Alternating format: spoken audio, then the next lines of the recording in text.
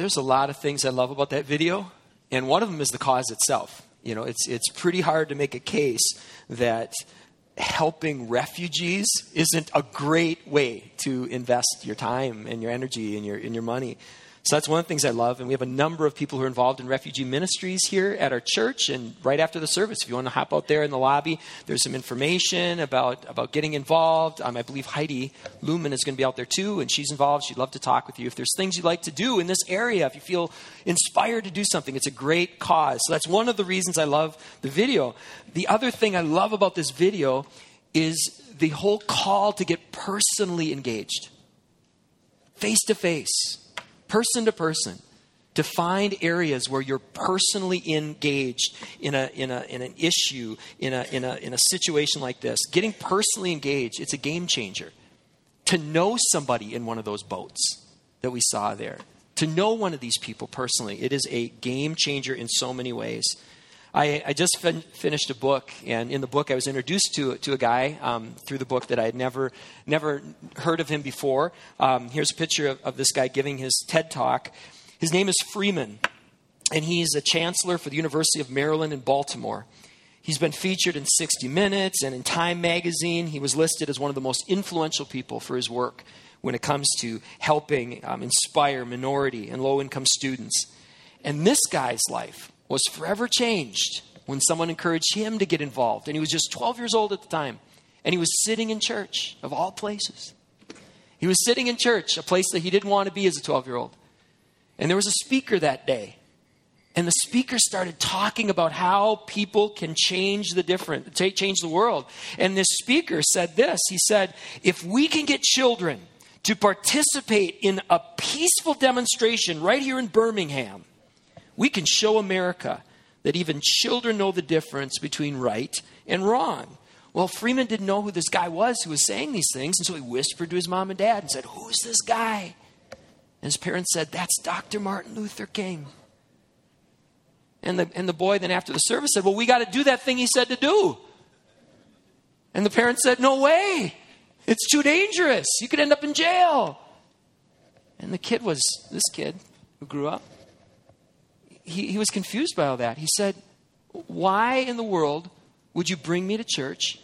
And then when the guy says, here's what we should do, you say that we shouldn't do it.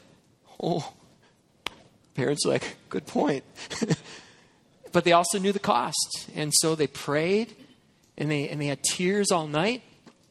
And come morning time, they said, okay, you can go. And while the boy was in jail, a 12-year-old in jail for a peaceful march, Dr. Martin Luther King came into that jail and said these words to those kids. He said, what you children do this day will have an impact on children who have not yet been born. This kid got called into a first-hand experience that forever changed his life and also was part of a movement that God was doing to change the world. Well, last week we began a series called About Us. And if you're new to this church or if you're watching online to learn more about our approach to how we look at missional partnerships, you need to know that personal engagement, it is in our DNA. This is who we are.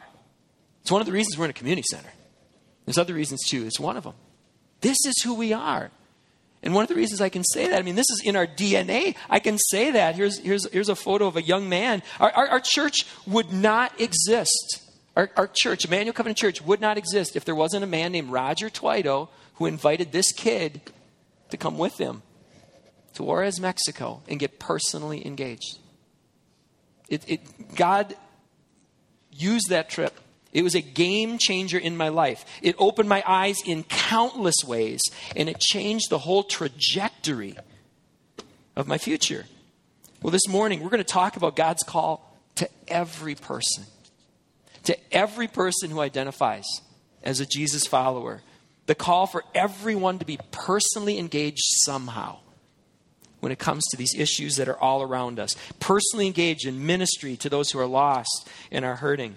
And this isn't anything new. This isn't something that we came up with. The prophets, they called God's people to be engaged in ministry, didn't they? Read a passage like Isaiah chapter 58. Wow.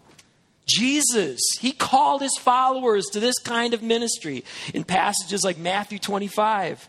The early leaders of the Christian movement, they called people to faith, to this kind of ministry in places like James chapter 1. And as they began to live this out, the world took notice. The world took notice. Here's a quote from a book that we highly recommend. It's called When Helping Hurts. How many of you have read the book? All right, isn't it a good one? It's an important book. If you're going to read one book on outreach, that's the one I'd recommend. The info for the book is in your notes, in those green inserts. Here's the quote that shows how early on people were looking at these Christians and going, they're living differently. In the 4th century AD, the Roman Emperor Julian tried to launch pagan charities to compete with the highly successful Christian charities that were attracting so many converts. Writing to a pagan priest, Julian complained. He said those impious Galileans, meaning the Christians, they support not only their poor, but ours as well. And everyone can see that our people lack aid from us. That's because people weren't doing social safety nets like we see today back then. People weren't caring for the poor and the widows the way we see it today. And over time, Christians, by their example, so influenced the world to the point where the world began meeting needs that the church were the only ones once meeting. And as time went on, as more and more people that weren't Christians were stepping up and making a difference, it became easier for people who identified as Christians to outsource their outreach. And the number of professing Christians who were personally engaged when it came to things like caring for widows and orphans and refugees, that percentage decreased. Well, today there's large numbers of people, especially in Western churches, that basically outsource all of their outreach through their giving to their local church. There's a place to write this down in your notes, in your green inserts. Church budgets, what they often do is they aspire to earmark what's known as a tithe of the tithes to, quote, missions. Well, if the Bible serves as your standard for belief and conduct, it is very, very, very hard to make a case that a follower of Jesus should give less than 10% of their income back to God. It is very hard to make that case. If you can, let me know, because I don't want to say things that aren't true. Fact check me on that. Read the Bible cover to cover. It's very, very hard to make that case. And standard practice for many churches is to model that then themselves, to take a tithe of the tithes and give that to causes all around the world. Very typical approach. Because this is such common practice, I grew up assuming that this must be in the Bible somewhere. That you must be able to go to the scripture and there must be a percentage, a 10th or something like that the churches should do that. If you can find that biblical mandate in the Bible, let me know. Because I can't find it. I know of 2 places that reference a tithe of the tithes. But if I were in a debate, I would not point people to those 2 verses. And I'll show you why if you haven't read them before in context. I'll show you why in a few minutes. But before I do that, I want to say this as clear as I can. I'm going to step away from my notes on this. I think it's vitally important that as we as a church grow, we're given more and more and more money away. So for the record, it might sound like I'm getting down on this principle. That's not my point here. As we grow, we should be investing more and more and more of our time and our talents and our treasure. We should be investing generously in ways that are spirit-led, in ways that are sacrificial. And just to let you guys know, if you're not familiar with our church, here's some stats that back this up. We're not giving lip service to this. Here's our budgetary increase since 2011. And the reason I picked 2011 is that's the first year we were an official covenant church. Up until that point, we were under the leadership of the covenant. This was our first full year as a covenant church where we're like, okay, training wheels are off. You guys go. And what was interesting to me, since 2011, our overall church budget, the whole thing has increased by 193%, which is wow, by the way. This is a very, very generous congregation. Way to go. Way to go. Now, I want to give a reference point here. In that time, the percent that we are spending on meeting and storage spaces, that amount of money has gone up by 17%. That number last year was 4%. It's increased in this budget because we're going to be renting this whole place for teenagers on Wednesdays. And it's not going to be cheap, but we think it's a great investment for not just our teens, but for other teens as well. So, but look at this. In 6 years, our budget has gone up by 17% in meeting and storage spaces. But look at this. Outreach, evangelism, missional relationships, it's gone up how much? 260. And that number is low. Let me tell you why. Because we don't track everything. We don't track the amount of money that we spend on staff time that's devoted specifically to this area. We don't count the use of our office and copy machines, all this kind of stuff that we do for other organizations. And here was something, I ran the numbers last night. If we were to just take one thing that we're not tracking, if we were to just take giving to one specific children's home, not counting World Vision, the people sponsor children there, not counting Compassion International, if we were just to take the amount of money that our church is giving outside of our budget to Emmanuel Children's Home in the form of child sponsorship, that number would go up to 400%. If we just added that. And that doesn't count us donating the trailer, donating projectors, donating money towards a van. That doesn't count backpack drives for Ace in the City or toy drives or donation local food shelf. That doesn't include any of that stuff that comes out of pockets of our members and our regular attenders. This is a very, very generous church. Very, very generous church. And I believe if we're going to be serious about our calling as a church, we've got to be very, very intentional about how we invest outreach dollars. And one of the things that I'm convicted of more than ever before is we can't simply outsource our outreach and be faithful to our calling as a church. At least not if we're going to be faithful to the whole witness of Scripture. When we were a brand new church plant, we had the unique opportunity to question everything. I hope we still do that. But especially then, we had to question everything. Well, how are we going to do this? How are we going to do that? And one of the things was budgets.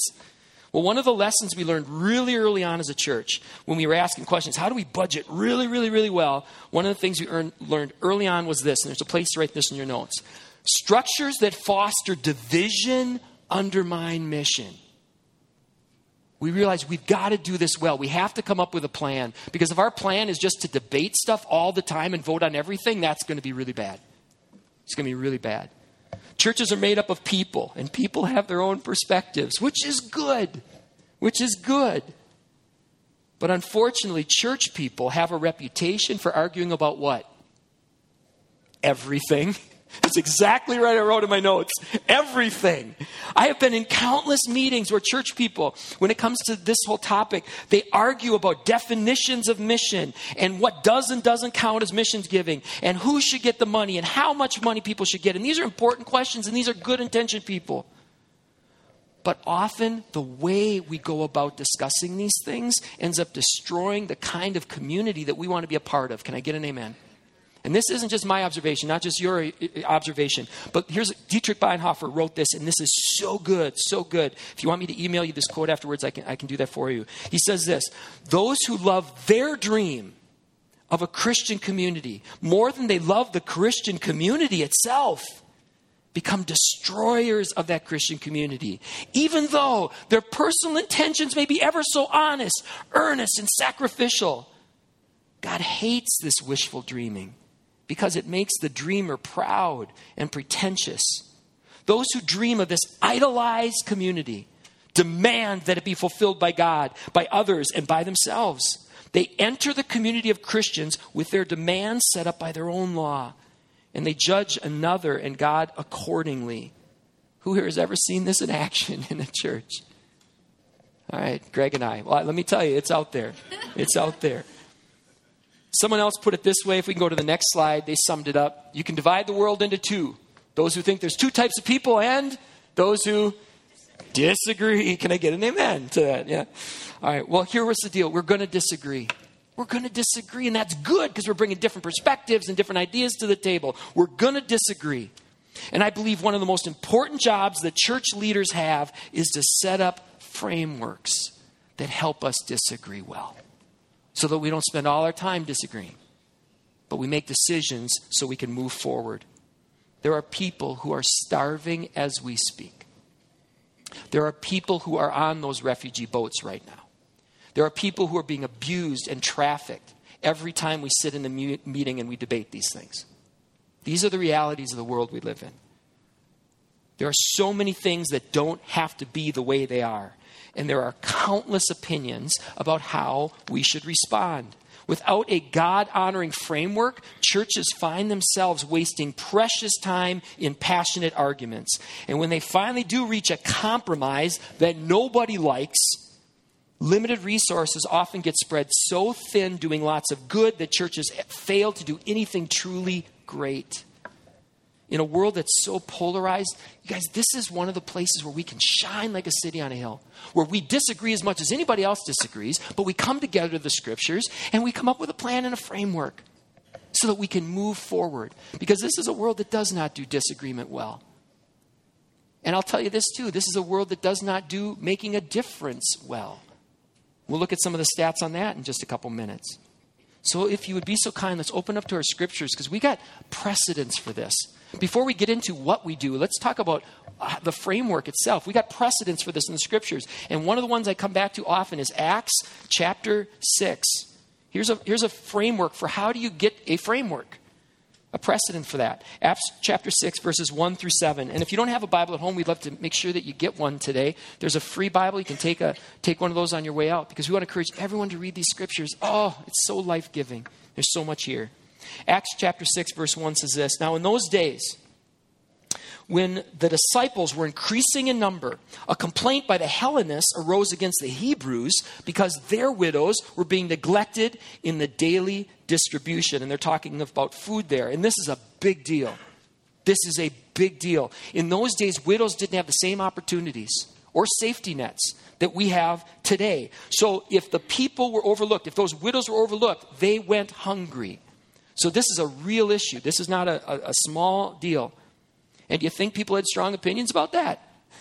Yeah, I bet they had very strong opinions about that. Let's look at what the church leaders did, picking up with verse 2. So the 12 gathered all the disciples together, and they said, it would not be right for us to neglect the ministry of the word of God to wait on tables. Brothers and sisters, choose 7 men from among you who are known to be full of the Spirit and wisdom. We'll turn this responsibility over to them, and we'll give our attention to prayer and the ministry of the word. Here's what the leaders do. They framed out a plan, and the plan was to identify qualified individuals who are filled with the Spirit and filled with the wisdom, and they would be empowered to figure this out.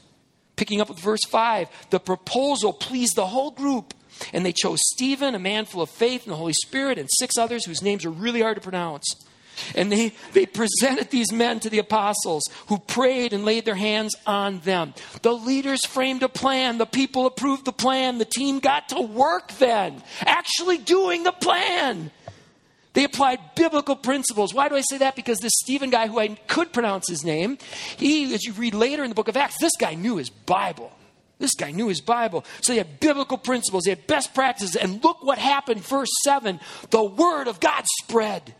The number of disciples in Jerusalem increased rapidly, and a large number of priests became obedient to the faith. Imagine that, religious people being obedient to the faith. Wouldn't that be cool? The leaders framed out a plan. The people approved it, and the team got to work. And when they did, great things happened. The word of God spread, the number of disciples increased, and even priests, who should have been the kind of people who remained in the not interested camp, they moved from not interested to curious. They moved from curious eventually to surrendering their lives to the way of Jesus and became obedient to the faith. And all of those things happened within a context of extreme persecution. There may have been other plans that could have worked. There might have been a whole lot of plans that would have worked if they would have applied it. What they did is they picked a good one, approved it, and they moved forward. And God blessed it. Very early on our own church history, in our own history as a church, we framed out a plan and we commissioned a team. I went back through my notes, and on the back of your notes today, I did a cut and paste. This is word for word of a document that as we were framing out a compassion justice mission team that we went through together. And this is word for word. That meeting was May 25th, 2011. You might have been in that room. At that meeting, in addition to laying out, these are our values, this is the direction we're going, this is our purpose.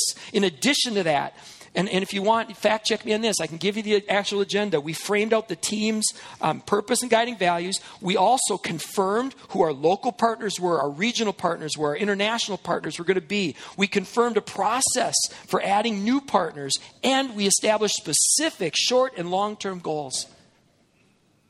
And as time went on, the vision became fuzzy. And so we went back to those principles that we find in Acts chapter 6. And last fall, as we were going into our budgeting process, we huddled our pastors, we huddled our directors, and we huddled our elders. And we even had one of our rare meetings where we brought elder representatives into our meeting with our pastors and our directors. And we got 100% of us to vote and say, this is the plan. And then we brought the plan. We had a town hall meeting. We said, come and talk about anything you want to on the budget. This was the area of the budget, outreach, that had the most animated discussion. So we had that town hall meeting. Give input. Let's hear what you have to say. And then we had our annual meeting. And for the first time in our church history, 100% people approved our budget. Usually it's like 99. This was the first time, 100%. So we have a plan. We have a plan. Hallelujah. Here it is. There's a place to write this in your notes. Here's the rough framework from it. And it shares the same DNA that we've always had as a church. DNA is the document that was written in 2011. Manuals, outreach, evangelism, and missional relationships budget. We've got two categories. We have our covenant family partnerships, and we have congregational engagement. Let's start with that first one real briefly. We are a part of a family of churches called the Covenant, and we are thrilled to be a part of this family. It is a great family to be a part of. In fact, that video that we showed earlier, that couple goes to a Covenant church, Crossroad Covenant. I think they produced the video. We're an extension of the Covenant's vision. They planted us, and the Covenant continues to invest their time and their talents and their treasure in us as a church. And we do the same with them. A portion of our church budget goes to support missionaries all around the world and relief and development initiatives in some of the darkest places on the planet through the Covenant. And we invest in them, through them, in church planting, revitalization, and in leadership development, and so much more. And we feel great about it. We feel great about it. And we feel great about this other section too. This congregational engagement section of our budget. We live in a unique time, and we live in a unique place. And I'm talking about us here in the Northeast. We are some of the only people in history that could ignore poverty and injustice if we wanted to. That is unique. Throughout history and throughout most of the world, you can't ignore it. You can't change the channel. You can't change the route of your car. You can't pull into your garage, shut it, and shut out the world. In most places of the world, that is impossible. Throughout history, that has been impossible. Here, it's very possible for many people. And that's not okay. And that's why we have this section of our budget. I tell you, I want to be the best possible pastor that I can be. And so I read a ton, I listen a ton, I watch a ton, and I get into situations where I'm asking people to coach me. People I respect, give me advice. How can I become better? And one of these people is Mark Stromberg. And as we were going through the process of framing this thing out and re-clarifying it, I went to Mark and I said, what do you think? And Mark said, this is a great direction to go. Great direction. He said, Chris, the bigger you guys get as a church, the more you're going to have people coming to you and wanting you to invest in their vision. And one of the things you cannot take your eye off of is your vision as a church. And that's to make disciples. That's the vision of a local church. It takes different forms, but every church, that's your vision. Make disciples. You can't take your eye off of that. And one of the most effective ways to make disciples, especially the discipleship in this area, is to do what we're trying to do. And that's to get people personally engaged. To get people personally engaged. And we call it, we're starting to use this name that we didn't have when we started our church, called Live Wire Partnerships. We're trying to invest in Live Wire Partnerships. All right, so you guys are in the 9:15 service, you're the early church. I don't know if this is going to work because I haven't had a chance to test it. test this object lesson. But because I have so much confidence in this, I'm going to ask my wife, Laura. I love her more than anyone. You can just sit there. I love you more than anyone in this room. So this is how much confidence I have in this. Not that it's going to be a good illustration, but that you'll be safe. You may feed some more. And also, here's a former elder who I love, Greg. And just hold it. Okay, so this outlet, or this live wire is plugged into the wall. So there's electrical current that is going through this wire, enough that it could kill you. It could kill you. But the reason I can hand you the wire is because it's insulated. It's insulated. So do you feel any electrical current running through your body right now? Do you feel any electrical current running through your body right now? Okay, so you guys can let go. Thank you. Now, that was it. See, it was easy. But there is electrical current running through, and I'm going to try this way. Right? There's power running through this cord. They couldn't feel it. Why? Because the cord was what? Insulated. Now, when it comes to electricity, that's a really good thing. That's a really good thing. I'm horrible at electricity. I've shocked myself. I've blown fuses, all kinds of great sermon illustrations for another time. But this analogy, it's different in the sense, in real life, it's different in the sense where it is dangerous for us, if we're going to be faithful to our call, to be insulated. That's dangerous to us. Just a quick sampling. One of the ways it's dangerous, we can get the perspective that we're not rich. You look at the world standards, we're rich. When you get live wire, when you get outside of the areas, the cocoons that many of us are in, you begin to realize significance. You know, when you look at the video that we saw earlier and you see that boat packed with people, all of a sudden, cable going out. Who cares? These things have become, we get so worked up about. It's perspective. It's pride. We begin to realize this isn't mine. None of this is mine. This is all God's. He's given me the talents. He's given me the gifts. He's put me in the situation to be born. Simplicity versus complexity. When you're not hands-on, when you're at a distance from these issues, it's easy to say, oh, this is what needs to happen. It's when you get involved personally and you know the people in the situation, that's you go, this is way complex. I could go on and on and on. When there's not the live wire relationship, you can look away. You can go, I don't want to hear about this. When you know the people who are starving to death, when you know the people who are being trafficked, when you know the people who are being abused, you can't just ignore that. Because these now are people, not statistics. I provided a summary statement in your notes of some of the categories of why we don't simply outsource our outreach. If we're going to be serious about making disciples, we can't do that. Also, if we want to make the most of the gifts and talents that God's given us as a congregation, we'd be crazy not to do this. Why don't we simply outsource our outreach? Because LiveWire relationship, it is a game changer. Because LiveWire discipleship is far more effective and efficient. Because LiveWire partnerships have the potential to multiply our impact exponentially as we release the priesthood of all believers. LiveWire partnerships promote faithful stewardship and real accountability. God willing, what I want to do, we have a series set apart in the fall where we're going to come back and it's going to be called Unsulated. And we're going to dive deep into each one of these then. And I wish we could now, but we don't have time for that. So there's a big framework. I cannot overstate the potential that is here if we get more and more people involved in LiveWire relationships. It can change you and it can change our world. I tell you, it's a whole lot easier to write a check, isn't it? It is so much easier to write a check. To just focus on the treasure part of time, talents, and treasure. And to be candid, I get contacted every day through email or other ways saying, hey, can you give us money? And they would prefer that we write them a check so that they could do the time and talents part. It'd be a whole lot easier. And we do some of that. We do a lot of that, actually. We write a lot of checks through the covenant to missionaries, to covenant relief, to all these great causes. And in addition to that, we set aside a portion of our money to invest in these LiveWire congregational engagement opportunities. Because the potential is here for so much. Can we put the reach out continuum up on the screen, please, Scott? Here's a continuum that we talk about. One of the aspects of discipleship that we have here at the church is this. We want to help people move from insulated to introduced. And let me tell you one of the reasons why this is so big. If we can do this, if we, through the power of the Holy Spirit, can give people an opportunity to get up close and personal in a ministry situation where they're able to make a real difference, then the Holy Spirit takes over from there. And it doesn't matter. I don't got to give another sermon about it, right?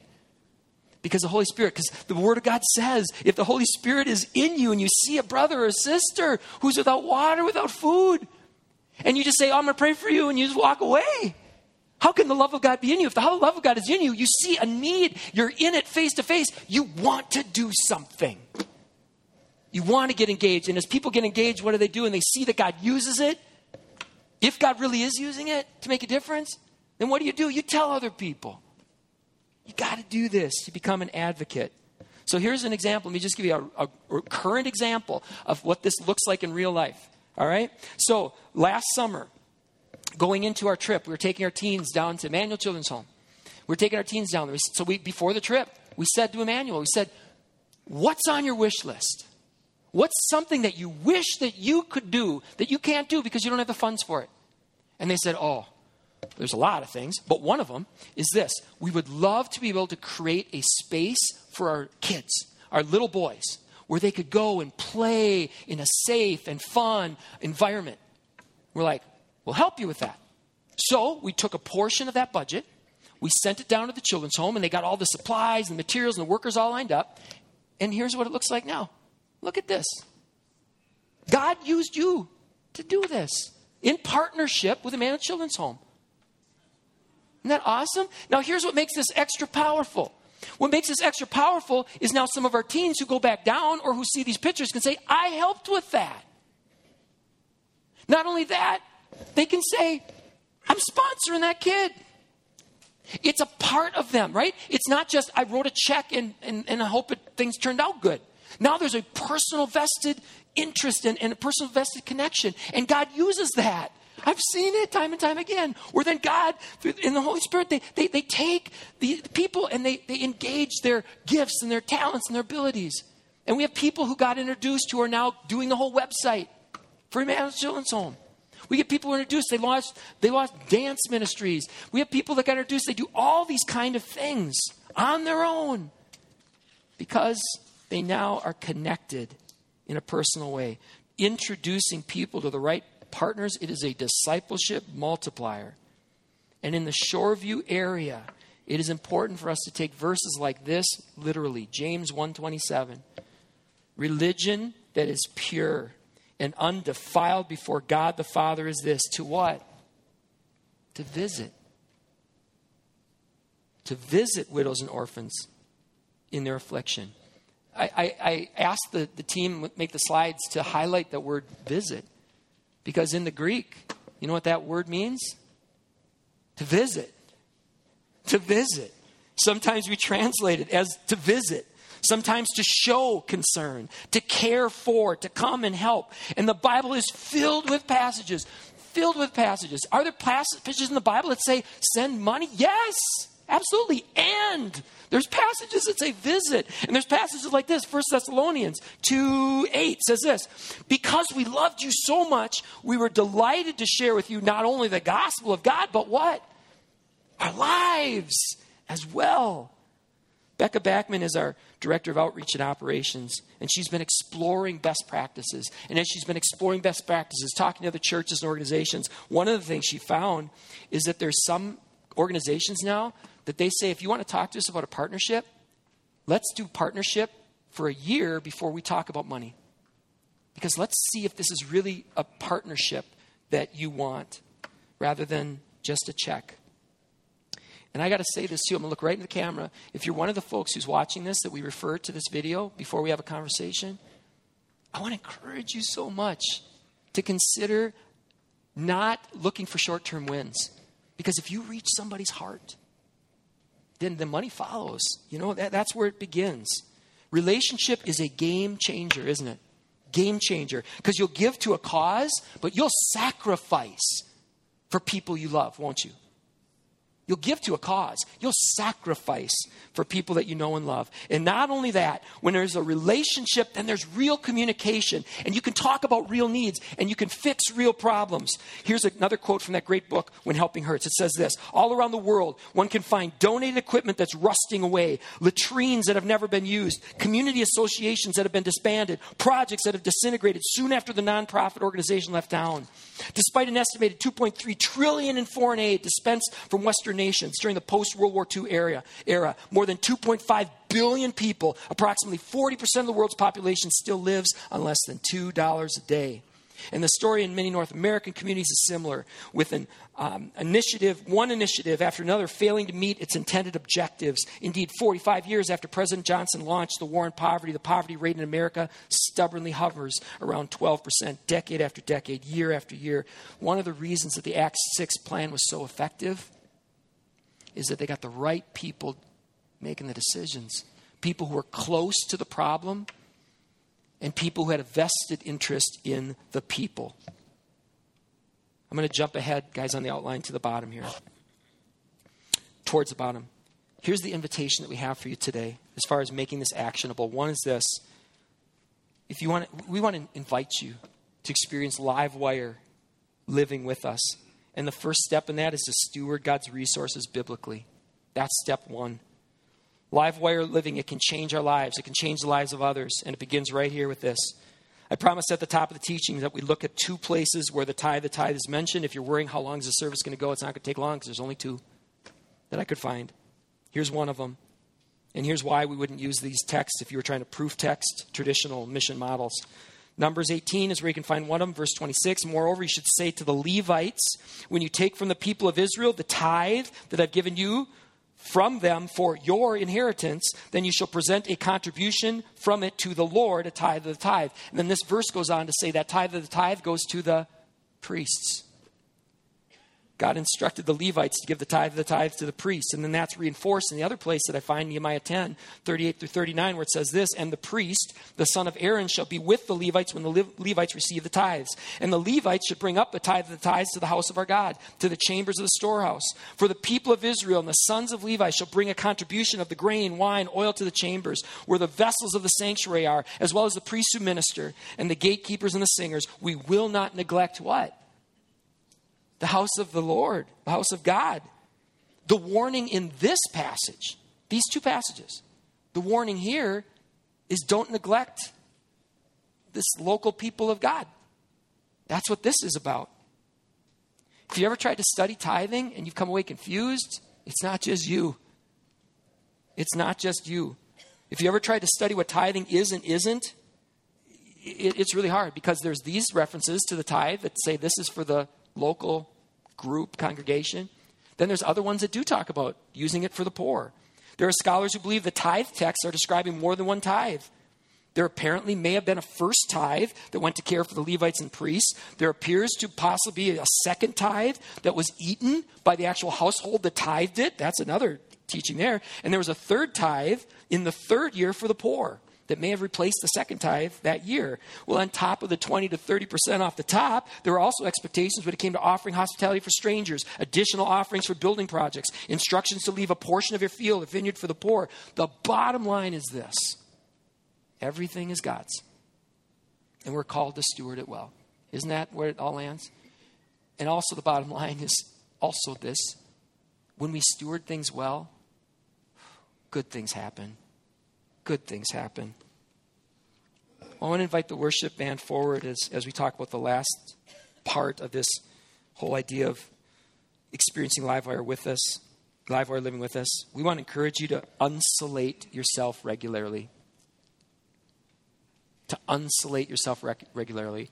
And we'd be happy, we'd be honored to help you with that if you don't have a cause already. I opened with a story about a man named Freeman. Last Friday, Laura and I got to get together with some of our friends, the Freemans, and we were out in their patio. And the conversation just naturally went to the causes that we're connected with, because it's changed our lives. And we can't not talk about it. As a church, we'll do the best we can to help connect you. We'd encourage you to take advantage of those opportunities. Let's pray. Father, this world is in need of people who are engaged in it. This room is filled right here, right now, with unlimited potential. Father, I pray that you call each one of us to take our next step towards becoming uninsulated. In Jesus' name, amen.